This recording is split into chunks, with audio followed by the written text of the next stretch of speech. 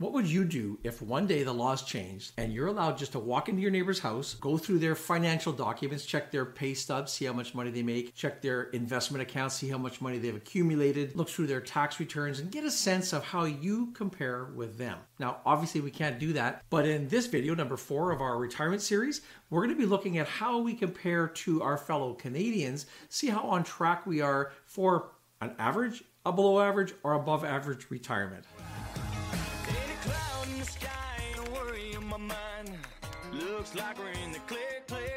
In this video, in sort of a roundabout way, we're going to be looking at the financial condition, the financial situations of our fellow Canadians, and just try and get a sense of, with our retirement plans, whether you're early, middle, or later in those plans, how do we compare? Are we behind in our planning? Are we kind of right on track, or are we, in fact, ahead of where a lot of Canadians are?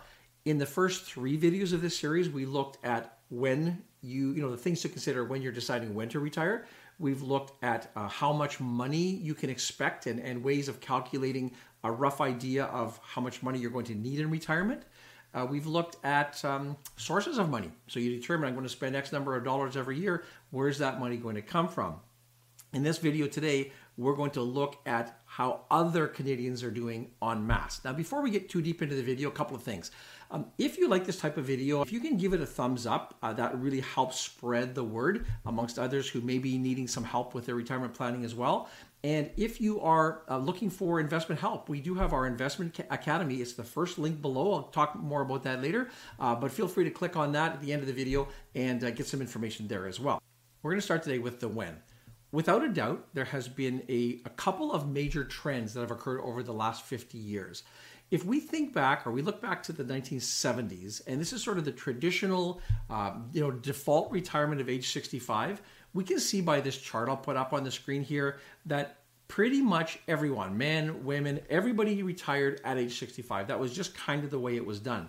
Now, if we look at this trend going through to the year 2000, it's unavoidable that we can notice that the retirement age kept getting lower and lower and lower during that, roughly 25-year time period. We can see when we look back from the 70s right through to the year 2000, how that average age dropped considerably from the 65 range through to 61 for all retirees, and a noticeable difference whether you're a public employee, a private employee, or a self-employed person. We can see that for public employees, the median retirement age dropped from 65 down to 58. We can see for private employees, it was dropped to just under 62. And for self-employed individuals, it had stayed pretty consistent at 65. I'll show you now what's happened since 2000. So if we look at 2000 right through to 2010, the top line we'll look at here is for a total of all retirees. It stayed pretty much consistent. 61.5 in 2001, and that stayed relatively flat up till the end of 2010 with an increase of only 62.1. Across all sectors, basically, there wasn't a huge change in the retirement age. Big changes did start to occur in 2010. As we can see from this chart here, starting in 2011, the average age had crept up to 62.4 for all retirees. And as we sit today, or at the end of 2020, 64.5 is the number. So we've almost gone back up to where we were, 50 years ago. If we break that down a little more granularly and we look at public versus private versus self-employed, public sector employees on average now are retiring at age 62 and a half. Private sector employees are retiring at 64.7, so let's call it 65. And self-employed individuals are, for the most part, finding themselves, or on average now, finding themselves working through to age 68. So what has caused this shift from a decline in the average age from 65 down to about 61, and it now seems to have crept back up to 65? There are a few different reasons that come into play here. Let's look at some of those now. The number one reason that this trend has occurred, I think, is because in 2009, the legislation was passed and effective January 1st, 2010, the Government of Canada outlawed a mandatory retirement age, which was 65 at the time. Another factor is probably, going back to the 70s, our life expectancy has increased by a considerable amount. So people are planning for living longer in retirement rather than, I think back to the old days, and you would start work, let's say at 20, you'd work to 65. So you had a 45-year time period to collect and save and invest and build up a pool of money. the life expectancy was under 80 back at the time. So let's say even 77, 78-ish for a male. So you'd work 45 years, save your money, you'd retire, and typically 12, 13, 14 years later, you'd be dead. And so you didn't have a long time frame to build or to fund, and the math worked much more in your favor. With the life expectancy stretching out and people kind of wanting to retire early, the challenge is you're having fewer working years and you're spending more years in retirement. So the math, became much more challenging. Probably much for that reason, as people are projecting out, they're saying, if I can put 2, 3, 4, or 5 more years into work, that's probably working to their advantage. Another factor might simply be that people are enjoying their work. A lot of automation. I think in aggregate, the work today is much more manageable for an older person, and it's not quite as labor intensive and trades intensive as it used to be. So if you have a desk job, if you are working with computers, or even a lot of jobs that are more automated, hey, your body's not wearing out as quickly as it used to be. So if you're enjoying your work and you turn 62, well, continue to work a little bit. I think that might factor into it as well. And the last reason I've identified when I've done my research for this report is not a good one, but a lot of retirees simply need to keep working to fund for their retirement. I'll put a chart up on the screen here, and this shows that this is the incidence of working or wanting to work by necessity among older person. And we can see here, if I look at the 60 to 64 year range, which, that's sort of the retirement sweet spot, we can see that a large percentage, the orange line, is people who are working by necessity. And, that's about 60% of people working in that range feel that they're just not prepared yet for retirement.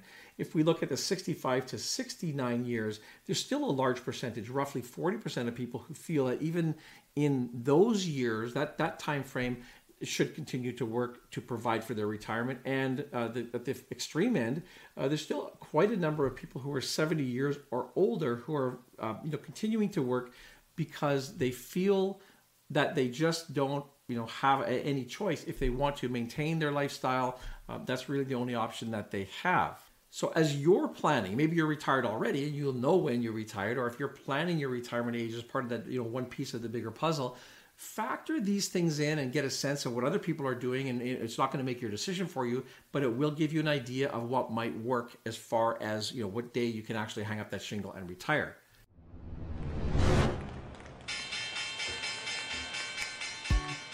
Hey everybody, it's Brandon here. I'd like to interrupt today's episode very briefly to remind you that if you're looking for more training in the Canadian stock market, don't hesitate to check out our Investing Academy. For the low cost of only $19.95 Canadian, you can join our private membership group and get access to our top stock picks, trade calls, portfolio insights, and a variety of tools that are helping our members all across the country better their own investing journeys. All it takes is one great stock idea or tip, and that alone can cover years and years of your subscription to our membership group.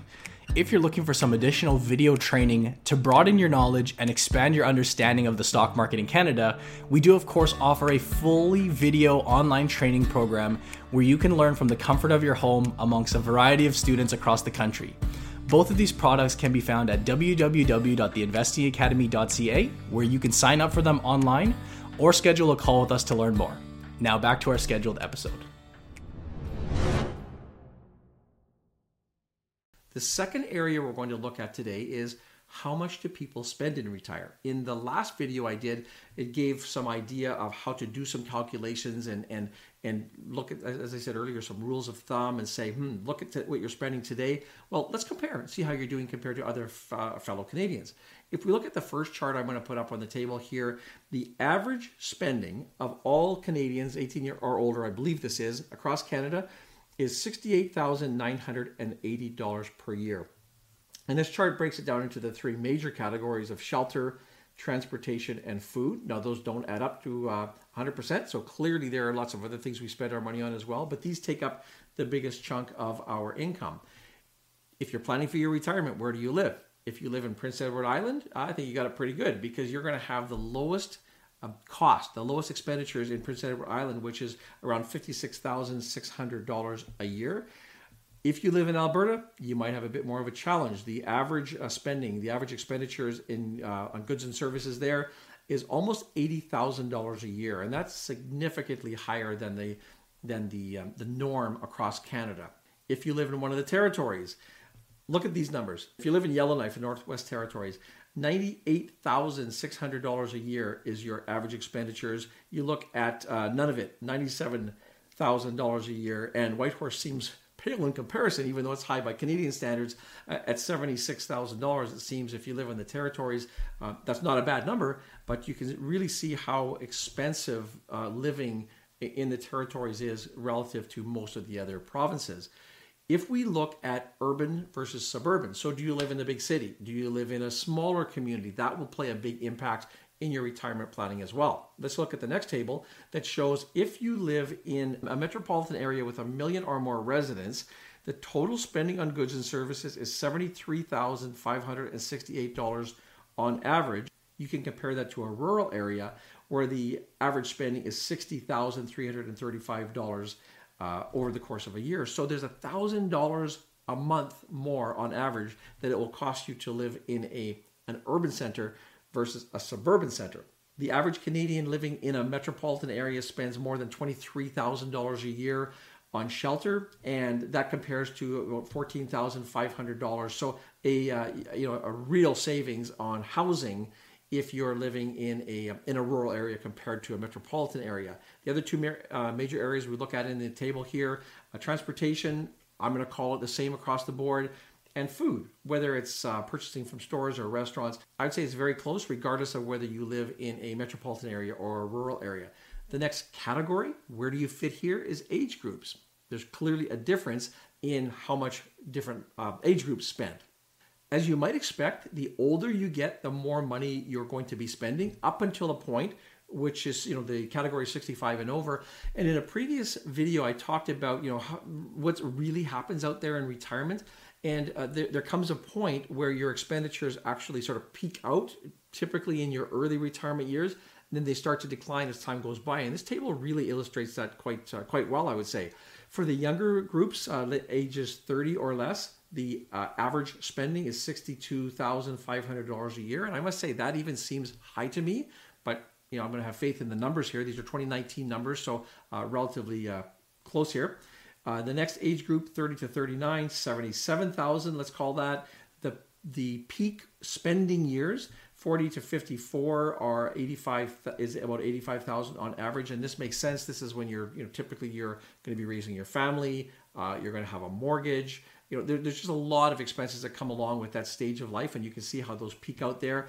They start to decline when the kids flee the house, and perhaps you've got your mortgage paid off at that point, to 70,000, and then you can see dramatically how at 65 years or older, the current consumption drops to $48,453, and that's really that's something that the whole purpose of this video is to talk about how much you'll be spending in retirement. We can see here how our expenses tend to peak out in that 40 to 55 range and then drop off. So if you're sitting here planning your retirement and you're thinking, gee, we're spending $85,000 a year now, how can we possibly retire on that? Keep in mind that you can expect that number to go down once you, and I would say go down considerably once you actually get into retirement. Lastly, on this topic of where you fit, we're going to look at selected household types.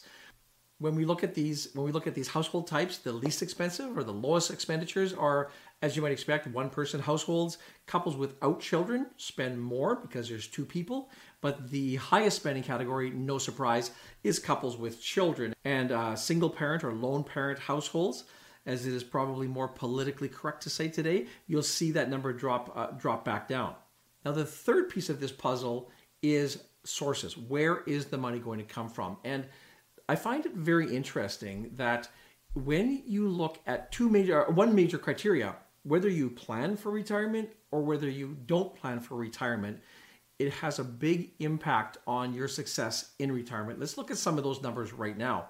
On the chart I'm going to show you here, it breaks the sources of retirement down into 6 categories: government pension benefits, occupational or workplace pensions, personal savings from retirements, savings from tax-free savings accounts, working after retirement, or some form of medical disability pension, or sale of a principal residence, or some other source. The first thing that really jumps out at me when I look at this chart here is that for those people who have no current plans on retirement, 52% expect that government benefits will be the main source of their retirement income. And that compares to only 19% of people who have a plan who feel that they will be mostly reliant on their government benefits. Another thing that jumps out at me is 19% of the people without a plan feel that they will continue to work in retirement, or they may have some other income from business or rental property as well. And that compares to 7% of people who have a plan feel that they'll continue to work past the age of 65. My takeaway from looking at this chart is crystal clear. You need to prepare a plan.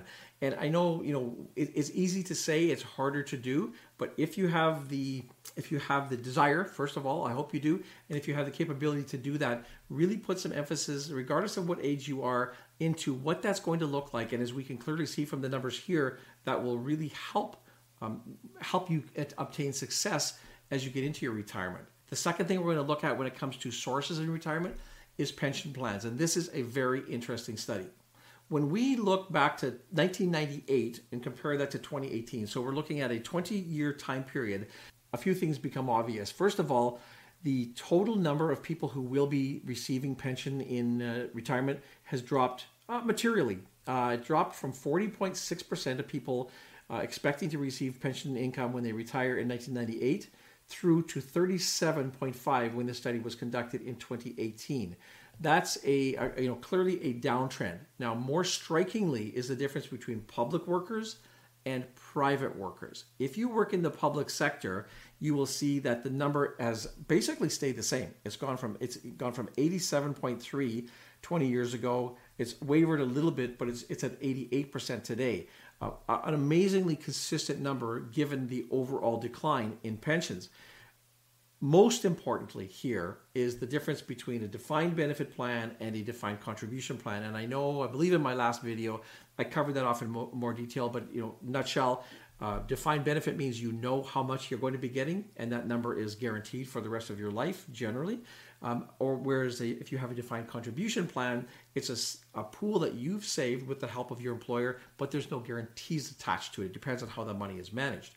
If you work in the public sector, 80% of employees expect that they will have a defined benefit plan when they retire. Again, if you look back over the last 20 years, that number has remained very consistent. Now, contrast that to if you work in the private sector. There has been a startling decline from 21% of people 20 years ago to about just under 10 now. So this sort of safety net or the security blanket that traditionally employees could contribute to, the company would help them out.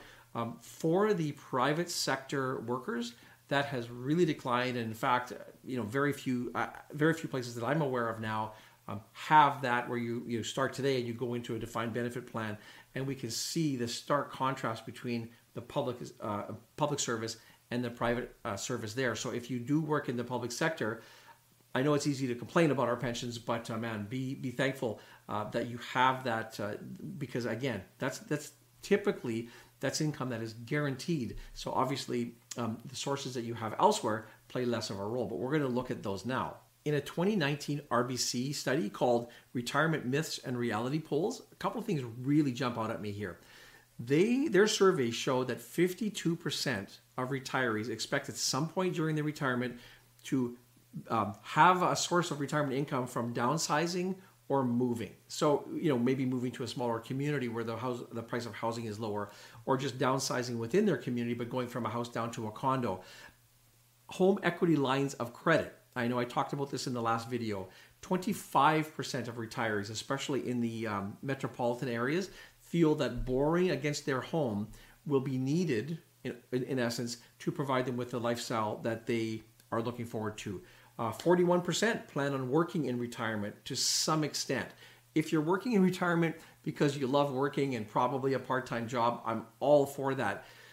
I'm not such a big fan if you have to work in retirement, and I mean, maybe it's no fault of your own, but if you are younger now and you have the ability to think ahead and be part of that planning group, that's something that put some effort into that today, so that you're not forced at least to work when it comes for time for you to retire.